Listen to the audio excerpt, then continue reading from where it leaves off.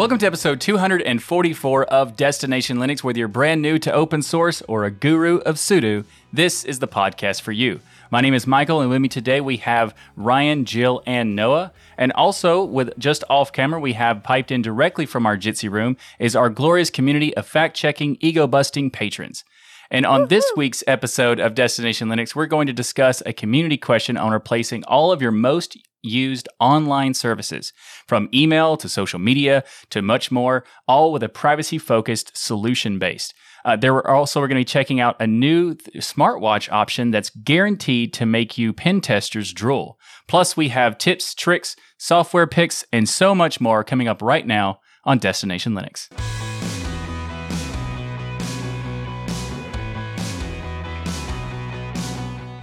This week in our community feedback section, Chris submitted this comment. Hello to DL OGs of IT.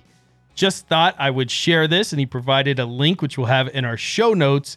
Michael's sit-stand desk has nothing on this. Now we just need the matching stool. Shout out from Japan, Chris. Now, for those listening in the podcast, may not have the link accessible. The link takes us to a desk, one of the sit-stand or the rising desks, that actually utilizes a Raspberry Pi to control the desk. So we know we're huge fans, Michael, of the rising desk, the sit-stand desk option. I love it. I bought 2 of them, but neither of mine are operated by a Raspberry Pi. I assume yours is not. Well, this is a really cool project, though. If you go in here, you can see all the work this individual did, kind of taking the controller board. If you've ever seen a typical sit-stand desk, most of their controller pads are pretty much all the same, and rewired the circuitry through into a Raspberry Pi. And then this allows different controls so that every 45 to 60 minutes or things, the desk will automatically go up. And that is good for people who kind of forget they're used to sitting all the time, forget that their desk can go up, and it kind of forces you to stand every once in a while if you're working at your desk 12, 16 hours a day. But I think it's just amazing what you can do with these Raspberry Pi devices. And I would love to see more submissions from our community of clever things that they've done with their Raspberry Pis. Like, what is your stuff controlling? I have an OctoPi. I have a bunch of different types of servers that I've set up on my Raspberry Pi, but I've not done anything creative with those GPIO pins yet. And so that's where I'm thinking next I'm going to have to start playing with. But I want to hear from the community what they have. Garage door opener, yeah. Michael AI integration into your Raspberry Pi. That could be a thing. That's how Noah got stuck in the garage door. That is how I got stuck in the garage. Yeah. Couldn't open maybe not that part. Yeah. I have a Raspberry Pi controlled e-ink weather station that I really enjoy. Oh, really? You made a weather station out of it. Yeah. You said it's e-ink display you're using? Correct. Very nice. When I was reading the blog post about how they did it, their reason for doing it is because they got a sit-stand desk like I did, and they realized that they spent most of their time still sitting like I do. And this is a really good idea because it just you don't get a reminder to say, oh, you need to stand, because I have that on my phone to tell me, and I sometimes ignore it. And this is when it hits that time, the desk just goes up for you automatically. And that's such a good idea. Imagine being in the middle of an interview, though, and it's like... I would scare the heck Oh, no. Yeah. That would be difficult to overcome. Sometimes it might be a problem, but it is a pretty cool idea. We love hearing from our worldwide community. What we want you to do is get your official DLN mug, fill it with some coffee or bubbly, sit down to your nearest stool, and send an email to comments@destinationlinux.org. Want to join in the community discussion? Then you need to head over to the DLN community forum by going to, get this, we thought about this, dlnforum.com. We thought about that. You know what else we thought about? We said, how can we bring value to our listeners? There are people out there and they have needs, and how do we serve them? And then we listened, we put our feelers out in the community, said, what are your needs? And the needs that came back were, hey, I have this whole MongoDB thing, but I don't want to manage this MongoDB thing. I just want it to exist. Can Destination Linux make it exist? We said, yes, no problem. So we got our lawyers on the phone. They contacted our community people. Those community people reached out to other people, and eventually a big meeting happened in our 50,000 foot virtual stadium. And what came out of that was the best deal of a lifetime. It's the DigitalOcean managed MongoDB as a service. See, we deliver that for you. Actually, in combination with DigitalOcean, they did that for you. It's a fully managed database as a service, or DBaaS, as I like to say. With managed MongoDB, you can focus more on building the scalable, high-performance app that you want to be working on and less time maintaining the database, the thing that you don't want to be spending time on. You simply offload all of the MongoDB administration to DigitalOcean. You let them handle all of the heavy lifting, the provisioning, the manage of scaling, the updates, the backups, the security, all the stuff that has to happen if you want your database to work, but you don't want to actually have to do it. Now, DigitalOcean didn't do this on their own. They did this in partnership with the MongoDB people. What that means is they're working together to provide you a cohesive product that will get you access to the latest releases of MongoDB document databases as they become available. Now, as a listener of the Destination Linux podcast and a member of our DLN community, you can get started for free. Actually, it's better than free because DigitalOcean is going to give you, well, they give us, and then we give it to you. I don't know. Somehow you get $100 when you go to do.co/DLN-Mongo. Go to do.co/DLN-Mongo, and that will get you started with a free $100 credit on DigitalOcean. Now, why do they do that? Because DigitalOcean knows once you get started with that free credit of $100, you're going to spin up a massive droplet for $100. You're going to spin up a bunch of small ones for like $5 or $10. Either way, you're going to be hooked on DigitalOcean for life. So go to do.co/DLN-Mongo. That's do.co/DLN-Mongo. And a huge thanks for DigitalOcean for sponsoring this episode of Destination Linux. So this week we have another email to talk about because this was a really interesting question. We had a lot of emails recently and we couldn't cover all of them, but we had to talk about these two that we put on the show. But this one it's kind of long, so just bear with us, but it is also really interesting. So, dear Destination Linux, I've been a listener for your show for 12 months or so, and I feel like I found a treasure. I found DLN via Hardware Addicts after a random search on Spotify for some random hardware-related podcast. Did you hear that, Michael? Yes. You heard that, right? Hardware Addicts. Yeah. Right. He didn't say he started with the Linuxy thing. He said Hardware Addicts brought him to Linux. You see? Woo-hoo. That's true. Hardware Addicts is a great show, so check it out if you haven't. Hardwareaddicts.org, also destinationlinux.network to get everything. But anyway, back to the email. After this, I now use several distros like Mint, Ubuntu, Puppy, and also Raspbian. I have you to thank for raising my awareness for things like right to repair, freedom of open source, and care for privacy. Listening to the DLN show and experimenting with distros and Linux software have turned me into a fan and a defender of open source. Yeah. After listening to episode 242, which is the episode we talked about the new rules and laws that Australia pushed in really quickly, it became clear to me that we who care about privacy and openness need to get our act together, and what I ask for might already exist, but here I go. So I feel the need for a software list for recommendations of software to replace Facebook, YouTube, email, etc., that kind of thing. And the list can be long or short, and I guess all can include recommended hardware brands like the ones that support the right to repair. I think this can raise awareness and would be a checklist to strengthen the growing community if the winter is coming, like in Australia. The info is probably available now, but perhaps scattered and not easy to get an overview of, at least for me. So thank you for your time spent reading this, and thank you for the great effort you put in the show, Hakoon. So this is a fantastic email, and you said maybe there is a list for this. So there might be somewhere, but there is now, and it's this episode. So we're going to go into like a big list. We're going to list all the things that we have, our solutions for alternatives, various different things like Facebook, YouTube, Gmail, and just anything we can think of. Might be a long segment, but we're going to get into as many as possible. So we've compiled a list for all these different types of software with a focus on privacy. And we want to start off with, I think, Ryan, you have a lot of interesting ideas. So what is the first thing you want to discuss about an alternative? Well, first I want to say thank you for this email, and I'm so happy. We've received so much feedback on the forums and an email about the episode in Australia. It really got a lot of people's attention with what happened there. And I guess if we could say anything good comes of a law being passed like this in such a nefarious way, it's that people are starting to realize and recognize how dangerous the footing we are now in the privacy world. So I appreciate you sending the email and asking for these recommendations. I've done several videos over the years regarding how to de-Googlify your life or utilizing privacy tools. And I just want to say for my recommendations, they've changed each and every year that I've done in some ways, not all of them, but a lot of them have changed each and every year that I've done these type of lists. And the reason is because one company at one point may be the most private option at that moment, but then may change something or another company comes along. So I would just want to say that this is one of those things where you kind of constantly, as you start getting into this InfoSec world and looking at privacy and software and things, want to keep looking at these companies and their policies and what they're doing to see if there's a better option out there. It's not something where this recommendation I may give you for email is, for instance, would be set in stone.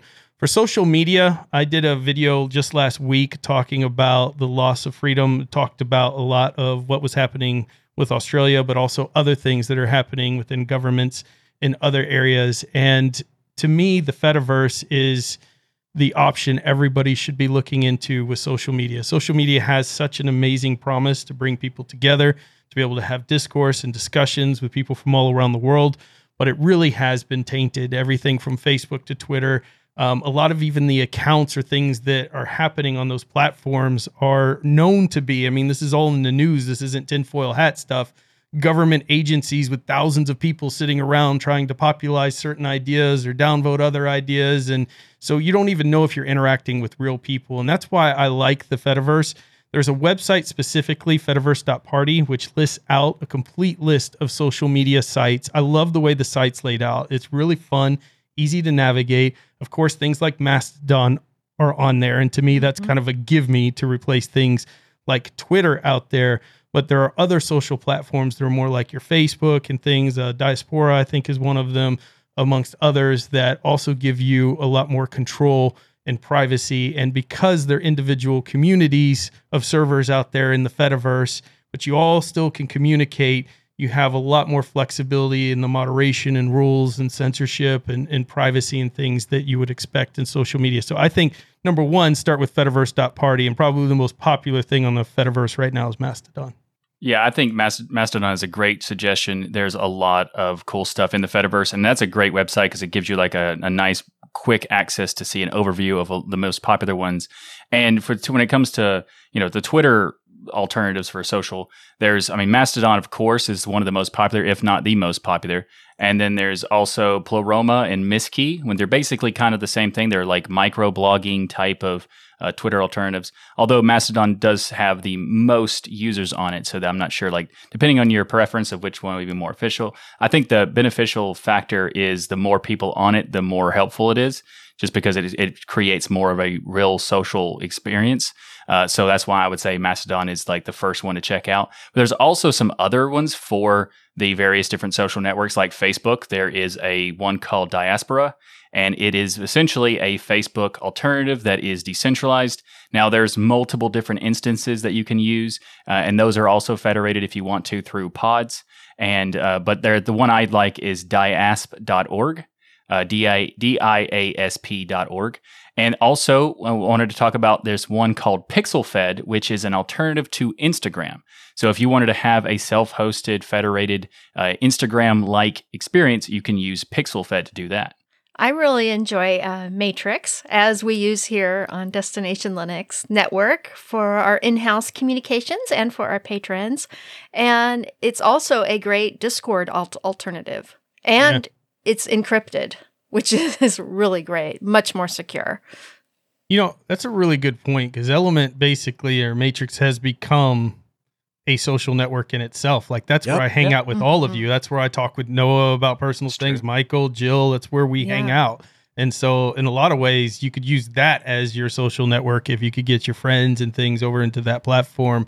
And you've got everything from little emoticons and picture sharing and file sharing and all of the stuff, and jumping into a Jitsi room and talking with your friends. You've got a lot of stuff sitting right there in that one tool. The other thing that I think Matrix really does really well that no other platform does is it allows people to onboard on their own time. So, for example, I finally got my Telegram account linked to Element, which is kind of huge for me because there were people that I had lost contact with, and I have no interest in staying signed into Telegram. There are now places I go where you can't have Telegram on a device if you're going to put your computer on their network. That should tell you all you need to know really about Telegram security. But it became quickly problematic. I wasn't able to take, so for a while I was carrying around a separate device just so I could keep in contact with some of those people. And then eventually I just started one by one telling them like, hey, I'm sorry. You'll have to come over to Element, or you have to just go back to email, or, give me a call or something. And linking my Telegram account allowed me to re-interact with those people. But then as I started to receive all those messages, all of the alerts from my company that come from Libra NMS over Element, I've got my work Element account, I've got my community Element account, I get all my SMS coming through Element. I've bridged other companies, clients that we work for, their Slack to Element, bridge Discord to Element. And I've gotten to the point now where I open one app and I'm able to talk to people on all sorts of different networks. And it doesn't matter if you Facebook message me, text me, group me, Slack me, all of that, you're all just a Matrix chat to me. And so there's been other programs that have kind of sought to do that. But the way that Element does it is very elegant to where I can invite multiple accounts. So, hey, I'm on Element. I've got all my team on Element. Okay, I have this client that wants to text me back and forth, but really I need the guy that's in the field to respond to that. No problem. I invite him into that chat. He responds to that chat. It goes out as a text message as if it was me. They never know. They're never the wiser, right? And then when I'm done, I just kick that person out of the room and I go back to maintaining that SMS chat myself. So there's a tremendous amount of communication flexibility that comes with Element that just doesn't exist on other platforms. And like you said, Ryan, it's one of those things, it's the last line in the sand. Once you and I establish a connection on Element, there's no breaking that. As long as you're willing to stay on your server and I'm willing to stay on mine, we'll be able to talk. And if you ever decide to leave, I'll just invite whatever your new account is back into our chat. You'll have the whole chat log. We can pick up right where we left off. That bridging is really powerful. So like you said, even if you have friends that don't want to sign up, they like their Discord, whatever, you could still bridge them over. That is such a powerful capability that allows you to have that one app. Again, when we look at other solutions, like for YouTube, if I'm being honest, there is no replacement for YouTube yet. There's not an exact replacement. There are things that try to be YouTube, but YouTube is kind of like the phone market in that the phone market is hard to have a third player because of one issue, in my opinion, which is the amount of apps and the amount of companies that write their apps for Android and iPhone. So if a third player came in, they would have to try to create that same type of app infrastructure where your banks and everybody else writes an app for them. And it's very difficult to get everybody on board to do that at one time. YouTube's in a similar state in which there's so many videos for so many years and so many tutorials and information and personalities and characters that it's really difficult to replace YouTube out there. So one thing I would say is containerize it. That would be one option if you want to keep using YouTube. But the best alternative I've found, and I've tried them all. My gosh, Michael, we get so many emails where people are like, can you please put your videos on this platform and that platform and this one? And honestly, most of them, frankly, are complete junk. I know some people like them, but the reality is from a creator standpoint, they're complete garbage. The only one that actually has some capability of replacing YouTube is Odyssey, in my opinion. It is a great place to support. All of my content gets posted there at the same time it goes on YouTube. So if you don't want to be on YouTube, you want to see our videos, Destination Linux is the same way. I think, Michael, all your videos go on Odyssey at the exact same time as well. Yeah. And one of the reasons that makes it really neat is that Odyssey provides a service kind of like what we're talking about with Matrix and Element, in which as a creator, anytime I post something to YouTube, it automatically, Odyssey grabs it and posts it there. So I don't have to do anything extra to have those folks who want that content there. But when I want to reach thousands of people, even when I'm talking about topics like privacy and security, which you're like, you're on a Google YouTube platform. Yes. But if I want to reach people, I'm not going to reach them on some platform that most of the people there already know about privacy and security. That's why they're on that platform. So YouTube still has a lot of advantages over a lot of services. And I think, again, the best one I found is Odyssey. So check that one out. And hopefully after enough years have gone by, they could probably dethrone YouTube as more and more content creators have that situation where their videos are automatically uploading to both platforms. And then you could go on Odyssey and get that tutorial that you want of how to fix your washer, dryer, refrigerator, or whatever it happens to be that you're looking for. Yeah. You know what, Ryan? I was just thinking of another one. It just popped in my head. Is the Internet Archive. A lot of people are starting. Yeah. I just realized. That's there are a lot of people putting videos and audio and stuff on the Internet Archive. Yeah. It's not the easiest to navigate, but it does have a lot of great content there. And you know what? The stuff that's been posted there is there forever. Yeah. I agree with you, Ryan, about YouTube really being the main platform still, though Odyssey could totally become that big alternative after a couple of years or so. But there's also something that Odysee can do right now that might be interesting to some people, and that is be an alternative to Twitch, because they recently added live streaming to Odysee. And depending on your how many followers and stuff like that you have, what level of an Odysee creator you are, you can have access to the live streaming. And that is very cool, because Twitch is it's an alternative to YouTube in terms of live streaming, but it's mostly the bigger player in knowing about live streaming. But at the same time, it's not really a place that people grow on. So Odysee could be an option for that as well, because YouTube is dominant and Twitch is pretty much dominant, but it's not as much as it used to be by a lot. So Odysee could be a solution for that. But also there's DLive. Now, DLive is a really interesting service as well, because it's an alternative to Twitch, but it says it has support for Restream, so you'd be able to do Twitch, DLive, and YouTube. However, every time I've tried DLive on Restream, it doesn't seem to work. I'm not sure if I'm doing something wrong or what's going on, but it doesn't seem to work. Now, if I can get it to work, I would like to implement that, because it does sound pretty cool. Well, here's the thing about DLive, though, is that DLive runs off the blockchain, which I think is very cool. And I love the idea and the service. And it actually has quite a bit of people streaming, gaming, and services there. But when I was looking through their privacy policy, I personally was not very impressed with it. So when you think about, hey, I'm going to switch services, I want to look for something that's not owned by Amazon, which Twitch is, and I want to go to another service, like Odysee's a really good choice. I like their privacy policy. Yeah. I did not like DLive's privacy policy. It wasn't horrific, but it wasn't great either. For email, this is an interesting one, because this is hot in the news right now. Normally, I recommend for everyday users Proton Mail.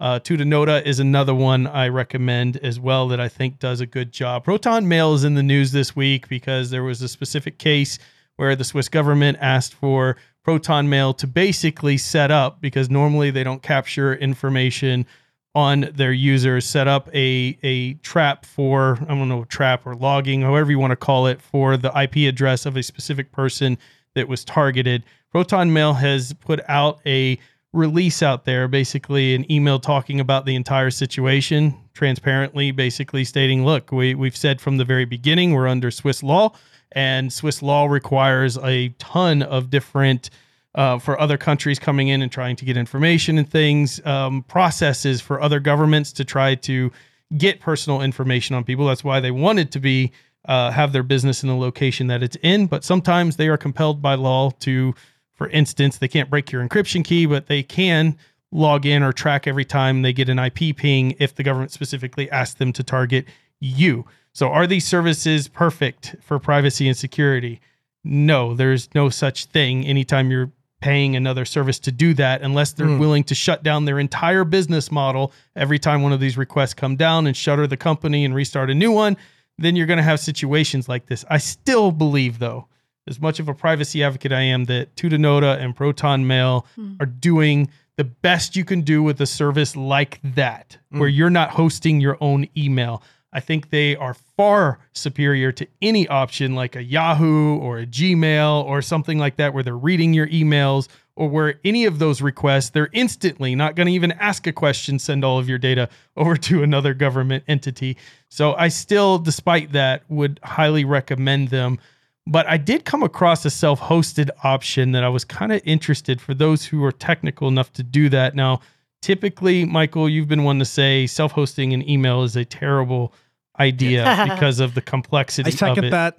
Yeah. But iRedMail looked really interesting. Has anybody seen iRedMail, and does that change your mind on that? No. There's a lot of cool stuff. There's iRedMail, there's Mail in a Box, there's many of them that exist, and they're interesting because they're trying to make it an easier solution. The problem is not the software. The problem is the interconnection with the network of all the different companies that you send the emails to, because there's spam. They can also there's a lot of companies that will pretend to be your email and make you a spammer, even though you're not spamming, but you'll be flagged as a spammer, so you get blacklisted and that sort of stuff. It's not worth the hassle because of all of this stuff around it, not the software. I worked in an organization that had 2 full-time mail administrators. 2 full-time mail administrators. And yeah, they spent hours and hours and hours a week on mxtoolbox.com just seeing what lists that they got added to so they could get themselves unadded. Wow. And yeah, it is unmanageable. And they had emails that were down. Or they had times that their email was down. So unless you have an entire staff dedicated to doing it, or if you're okay, like there might be somebody out there who's like, hey, for the privacy, I'm totally cool with it. If my emails don't make it to people that are on Gmail and Yahoo and Hotmail, then I'm okay with it. If that's you, okay, just understand that any of the major email providers, you have to negotiate with Microsoft and Google because you are the mail provider. And so when you're going with a provider, they do that on your behalf. Additionally, you're going to get a ton of spam coming into your mailbox. So all of your users are going to get hundreds and hundreds of spam messages a day. And if you don't sign up for a spam service to filter that out, then that's just going to hit you. There's no penalty for sending that spam to you. So all those reasons, I would tell you, you really shouldn't host your own email. Yeah, it's not worth the hassle at all.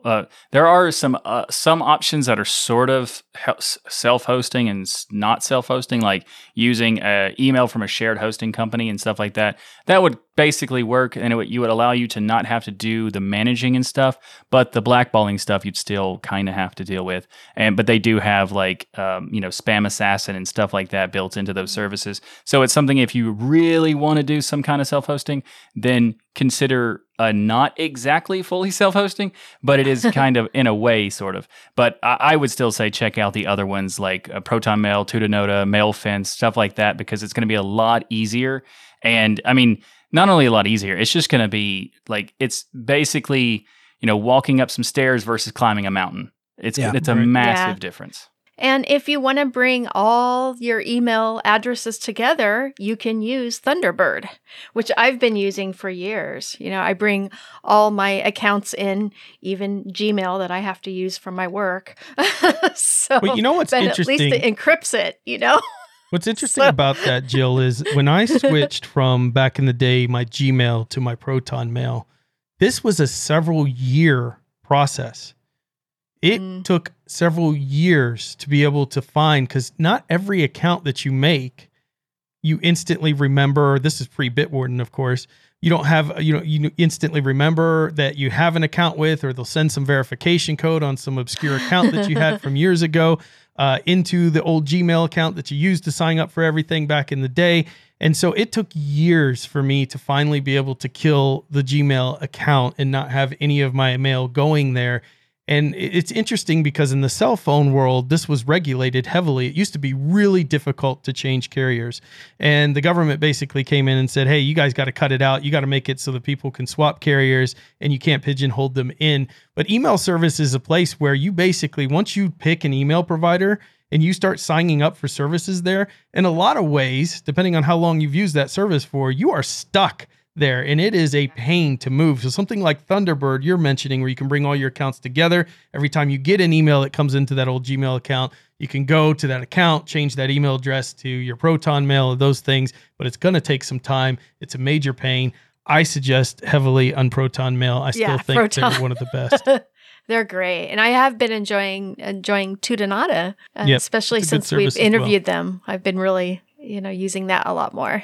Yep, yeah, and also we can kind of like transition from those to, email to calendar, because both of those services provide calendars as well. So Proton Mail and Tutanota. There's also, as Jill mentioned, you can use Thunderbird for your email, but you can also use the Lightning calendar that's built in the Thunderbird if you want to do that for a local offline sort of calendar. Now, for those who want something that is, easier to use in a sync, like, mobile devices and stuff like that, Thunderbird's not going to provide that for you, but you can use it to connect to other applications. But for example, Proton Mail and Tutanota both have mobile apps that you could connect with your calendar and that sort of stuff. So there's that. Also, MailFence has an example as well. But that one's a privacy-focused one. So if you want to check those out, there's a lot of great features. So you get the benefit of email and calendar with one service, and they cost a very reasonable price to check those out. Well, they're free to sign up. And then if you need more storage, which you probably will, some of the features very cheap to sign up for.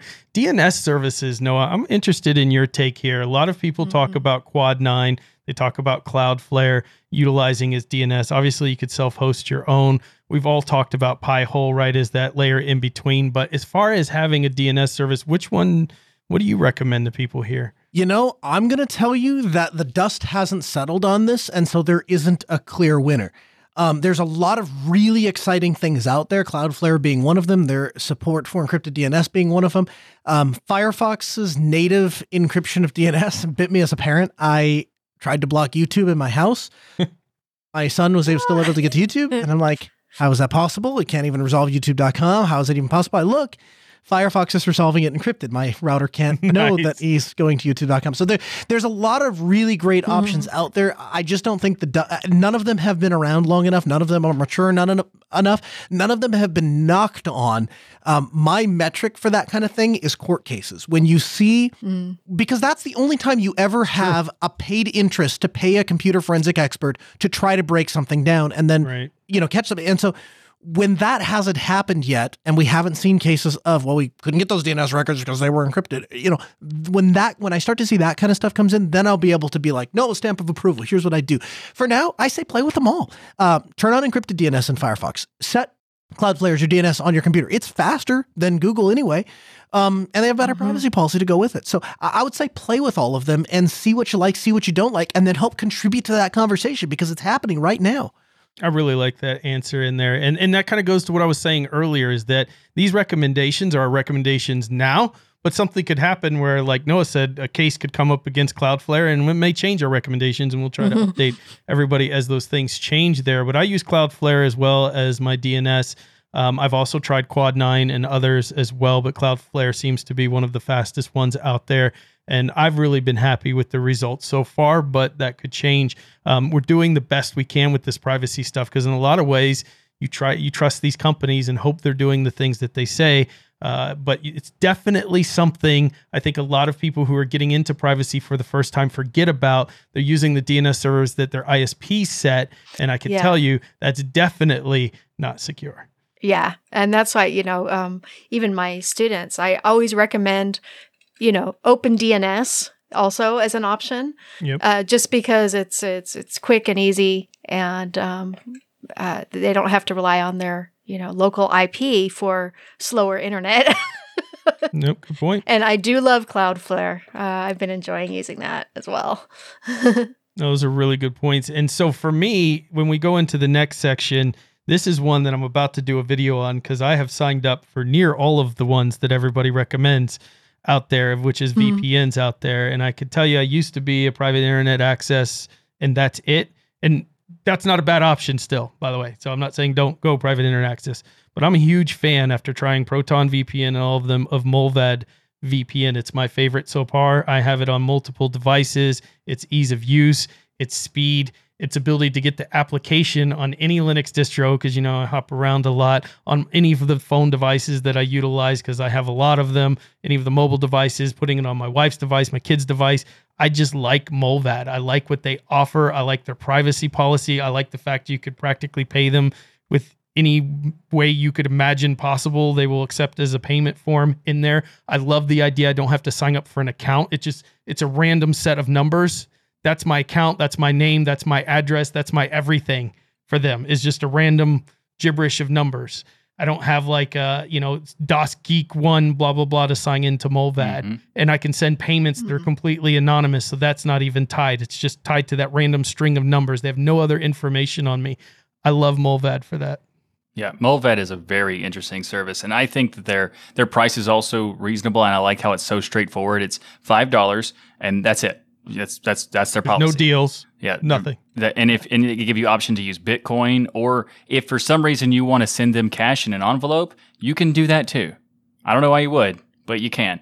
And that is a really cool feature and they also, as Ryan said, there's DEBs and RPMs for pretty much every distro, so you can put it on whatever you want. But also, even if your distro doesn't have support for their app, you can use their pre-made configurations for OpenVPN and WireGuard, so you can just inject it in, so no matter what distro you're using, you can still use Mullvad, and I think that's really, really awesome for them to do that. And also, there is Proton VPN, which is another good option, so if you want to check those out, I think that they're both fantastic, but I would have to agree that I think Mullvad is the best option for those who want to get easy access to setup and easy configuration and also care about privacy. You can also create a DigitalOcean droplet with your own VPN if you want to do that and go all out.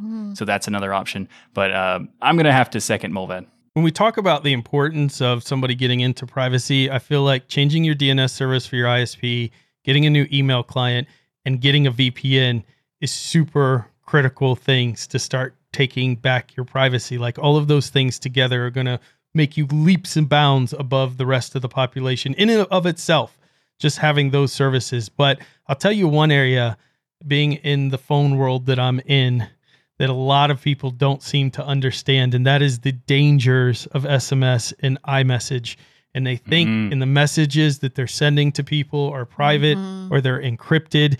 And SMS, as we know, just totally is complete garbage encryption. It's not private at all. It's horrific for anything. And that's what Android, well, they're trying to switch, but that's what they use. They're trying to switch to RCS if your Android device supports it, which actually would have encryption. But SMS by itself, I mean, it's readable by everything. If you look at court cases, like Noah was saying, guess what they're going to do in a court case? They're literally going to have every SMS message you had sent as it was sent, literally verbatim with the timestamps and everything that are on there and your location and where it's at. Like SMS is the most unprivate way of messaging somebody possible, which is why I highly recommend that people use something other than SMS when they're talking to people, their family, loved ones, anything else. And I think the easiest one, I'm not saying it's the best, the easiest one to get other people to sign up for, because this is one of those really difficult things to get other people to utilize who are not into privacy. And I think that's Signal. Otherwise, of course, Element and Matrix would be an amazing option if you have friends that you can spend some time with on that and explain why that's such an amazing solution. Totally go that route with them if you can. If they're just somebody who doesn't care about that stuff and won't listen, I think Signal's a good option. But even if you're using iMessage, which is encrypted technically locally on your device before it sends out, if you set up iCloud, that is gone because that encryption key actually gets uploaded to the cloud on Apple's servers there. So it is not encrypted at that point, and they could read all of your messages there. So don't rely on iMessage either, despite Apple's claims that it's very safe because of end-to-end encryption. Yes, it is encrypted, but once you do the iCloud portion of it, your key is sent up to the cloud. And I started using Signal because of Ryan. Actually, when I started here on Destination Linux, that's how we communicated each other. And I love it. It has a lot more features than most of the other SMS clients, and it's a lot faster.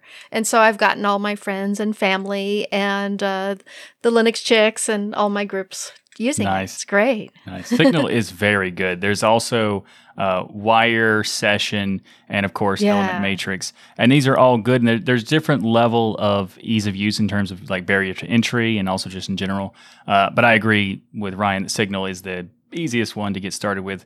The only thing that I don't like about it is what makes it easy, and that is the fact that it uses your phone number to create your account. Yeah. So, and if you don't want to share your phone number with someone, you can't really use Signal with them. And that's the thing that I wish they would make something like what Session did, where they just created an ID. So whether it's, I mean, maybe usernames wouldn't be that great because you could kind of, sort of spoof them, change one letter and that sort of stuff. But creating an ID that you could reference maybe would be better. I don't know. But Signal did say that they're looking into some kind of solution for this. But for now, it's if you have a problem with giving your phone number, Signal will, not fit for you. And you might want to check out Session, which is a fork of a Signal, and it turns it into it's really interesting because Session does a more anonymous approach when it doesn't use a phone number, but I think that it is easier to use Signal. It kind of runs through Tor. It's a decentralized onion routing. I don't think it uses the exact Tor network. It uses some version of their own. Anyways, you could look it up there. It's kind of interesting how they're doing it. But actually, one of the patrons I have that does he's in InfoSec professionally, helps me with a lot of the videos I'm doing with privacy, do fact checking and stuff, recommended Session, wanted to play with it recently, and we were doing messages back and forth. It was a pretty cool experience there. But again, at the point you have somebody who's technically inclined that's your friend, I think send them over to Element Matrix. is probably the best bet to do your communications with. If they're not, Signal's a really good option for the rest of. That's a fair point. Session is pretty cool, but it is a kind of an easier approach for Element and Matrix in some ways. But I do think that they're all great options. Also, Wire, we mentioned that a little bit, but Wire's a good option, and Wire, Session, and Signal use the same protocol for encryption, so it's very similar in terms of like the value of the privacy and that kind of thing. But yeah, I agree. Signal is one of those, the easiest one to get started with for anyone who's familiar with WhatsApp and that sort of stuff. So I'm going to throw a plug out here for DittoChat. You can learn more at dittochat.org, but essentially what DittoChat is a very easy to use. I mean, there's a button to log in, there's a button to sign up. You fill out your name, you fill out your email address, you can make an email address up, you can sign up for one for free at Proton Mail if you want, and then you can talk to your friends. Where the rubber hits the road is behind the scenes of DittoChat, it's using Matrix underneath. And so when you say, hey, I want to move on to full encryption, I want to be able to do all the fancy things my friends are doing. Well, guess what? You already have your Matrix account. You already have your credentials. All the people you're talking to, you can stay there. All the rooms that you're participating in, you can continue to do that. But you can now just use the full-on Element software and take advantage of all the additional features that come with it, and be prepared to deal with all of the troubleshooting that comes. But for my friends and family members that are just, hey, I need something I can just download off the Play Store, sign up, and send you a message, DittoChat. Nice. It's a good suggestion there. So the last thing I have on my list anyways is when we talk about these cloud drives. I think this is one of the most dangerous things out there right now for personal information that companies are using and abusing terribly. We've heard about the news of things that have happened with iCloud in the past. You know, the Celebrity Gate issues and things along those lines were generally hacks that took place against the iCloud. May have been user issues, may have been other things, but people trusted that stuff was completely safe and encrypted, and it was not. I recommend to people when they ask about, I want to use an Android or I want to use an iPhone, don't use iCloud, don't use Google Drive, don't use them ever for anything private. The first thing you do when you get your new Android device or your new iPhone is turn off all the cloud service syncs and things out there and find something else. Now, if you're technical, the easy answer here, go Nextcloud. If you want to maintain your servers and those type of things, you want to get into that stuff, Nextcloud is a really awesome solution there where you can store your files and organize and things like that. If you're not as technical and you want to be hands-off, I'm still a huge fan of Mega.nz. Out there, I think they offer an amazingly good deal for amount of storage that they have. It's end-to-end locally encrypted when you're sending your files and uploading them there. Would I personally put my most personal information up there on Mega.nz? No, but I would store most of my regular photos and things like there, and I feel like it's fairly secure. So I think it's a good option if you're not into setting up your own server and things, and that's my recommendation in that area. There's the option for Nextcloud, which is a good option for people who want to have a suite of all different types of tools. But if you want a file hosting only thing, there are some options for that directly. But there's also, like, for example, with let's say you want to do photos, you can do a Google Photo alternative, for example, would be like Piwigo, Piwigo, and also Lychee. Like both of these are self-hosted. Great. Yeah, they're really cool. There are ways to store photos for you that you can do self-host. You can also make it possible for people to like see a gallery and all sorts of stuff if you want to share some, but you don't have to share it. So there's things like that. But also there are other kinds of options like let's say you want to do like notes or documents or something like that. You could do self-hosting with Joplin. And that's a great option for, if you have your own server or if you have another server, you can even do stuff through Dropbox with Joplin if you wanted to, because it's going to encrypt it locally on your system. Now, I would still prefer to do self-hosting like I do, but you could do it if you want to. And then there's, of course, other options like if you want to do Etherpad, which is another way to doing docs online. There's also HedgeDoc, which we're using right now to do the show. Yeah, HedgeDoc is a really cool thing. HackMD. HackMD is a service that is based on HedgeDoc, essentially. But that's a proprietary service. So if you want to host it yourself, that's HedgeDoc, and HackMD is the one that's the service. But it is free to use it if you want to. But there's so many different great options, and also MailFence documents is another option. And Standard Notes, come on, Standard Notes. Yeah. Standard Notes is one of my favorites. I cannot live without my Standard Notes. There are two things I have to install immediately on a new install: Yes. Standard Notes and Bitwarden. Those are the two first things that I install. Do you self-host those or you use the service? Both of them, I just use the service. I don't self-host either of them. Nobody got time for that. Hey, it's encrypted. They don't have your info. Yeah, exactly. The other thing I want to mention, though, is encrypt your installs of your OS if you're a privacy person. I was looking at Ubuntu desktop statistics, and only 3% of the partitions, according to their statistics on their users, are actually encrypted. So many people are installing Linux, and they're not encrypting their drives. And I think that is just one easy thing. If you're looking in the installers, Calamares, it doesn't matter what installer you're using now, they pretty much all have a little checkbox to encrypt your drive. Click that box, put in an encryption password.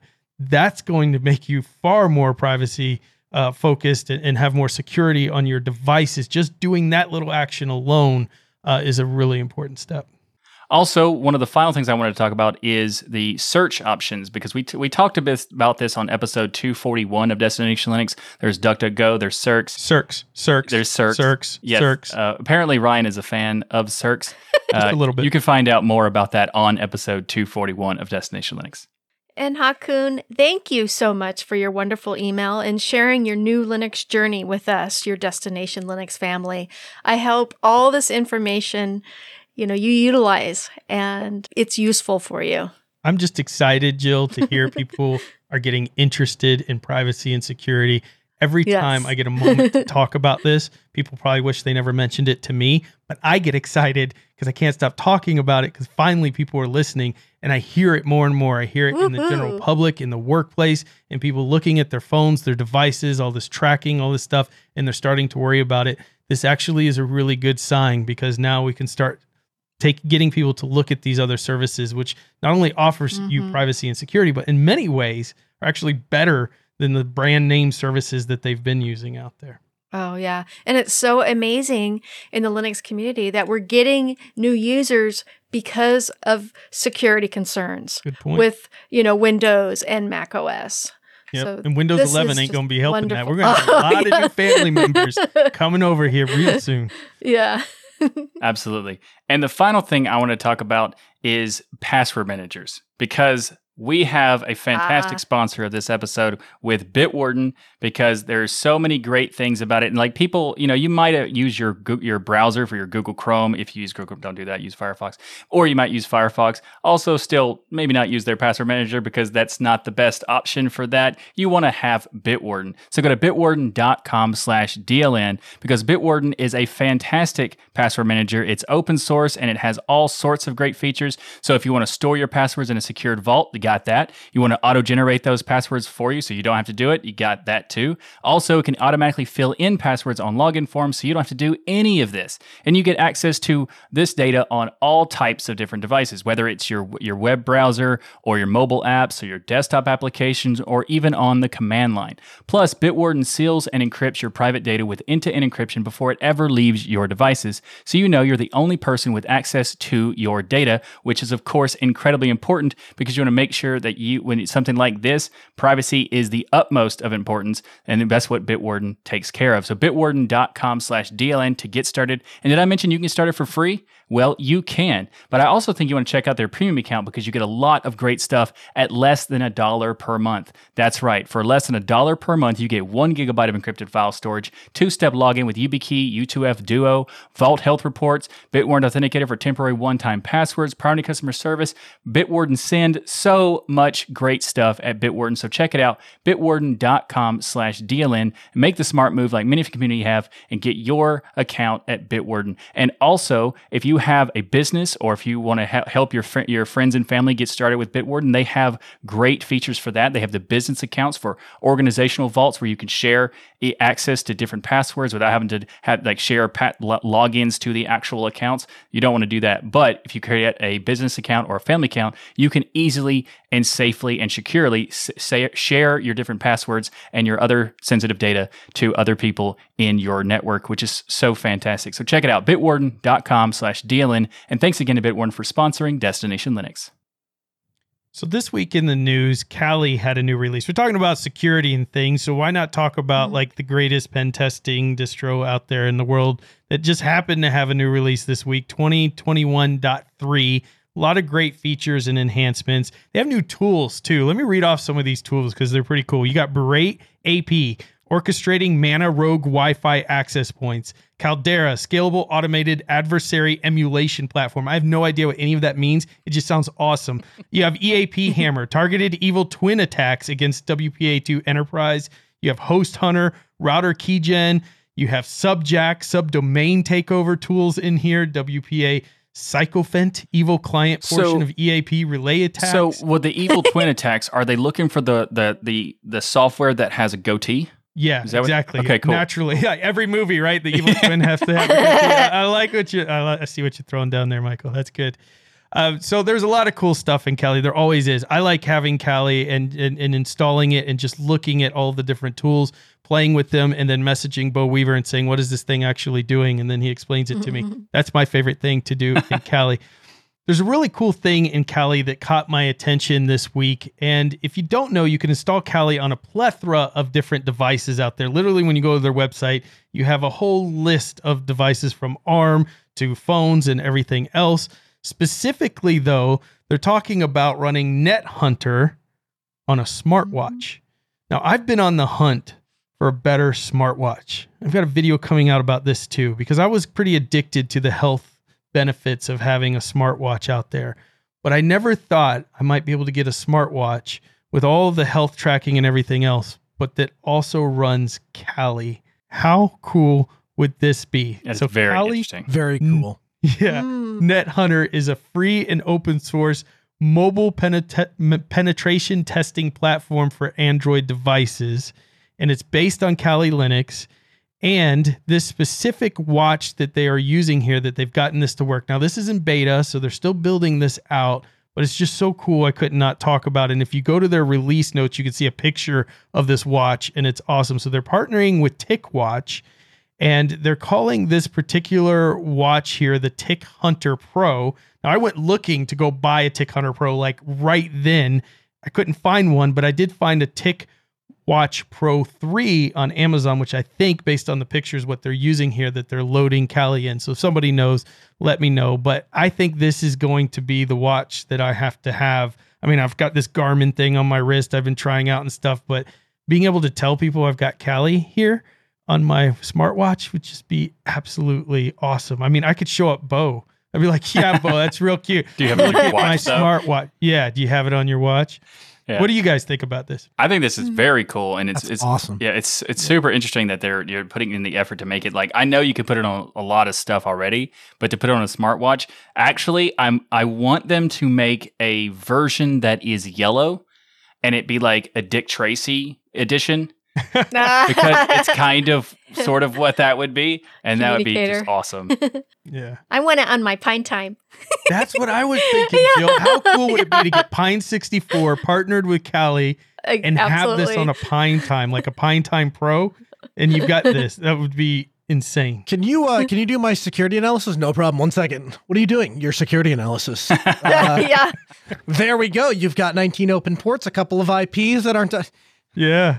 I mean, it's just awesome. Now, the features are limited currently to performing just USB attacks or testing and some basic other functionality.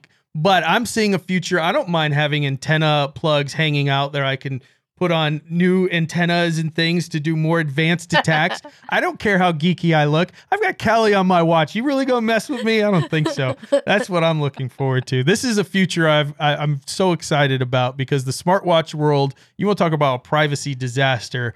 This has been the hardest thing for me to navigate, to find a watch that actually respects people's privacy and has the features, the health features and things that someone may be looking for, especially if they're like me, getting up there in age, and you need to have things like EKG monitoring or heart monitoring or other stuff that you're interested in, but keep your privacy. It's really hard to find something like that out here. So yeah, I like the idea. Pine Time, partner with NetHunter here. Mm-hmm. That would be beautiful. Yeah, it sounds awesome. And also, what I want them to do is like to have a version where if you have all the different antennas, like you were saying, instead of having antennas, have an extended thing that turns it into a gauntlet that would be amazing. Oh, So, yeah. just think You're about thinking it. ahead there. I like Yeah. that.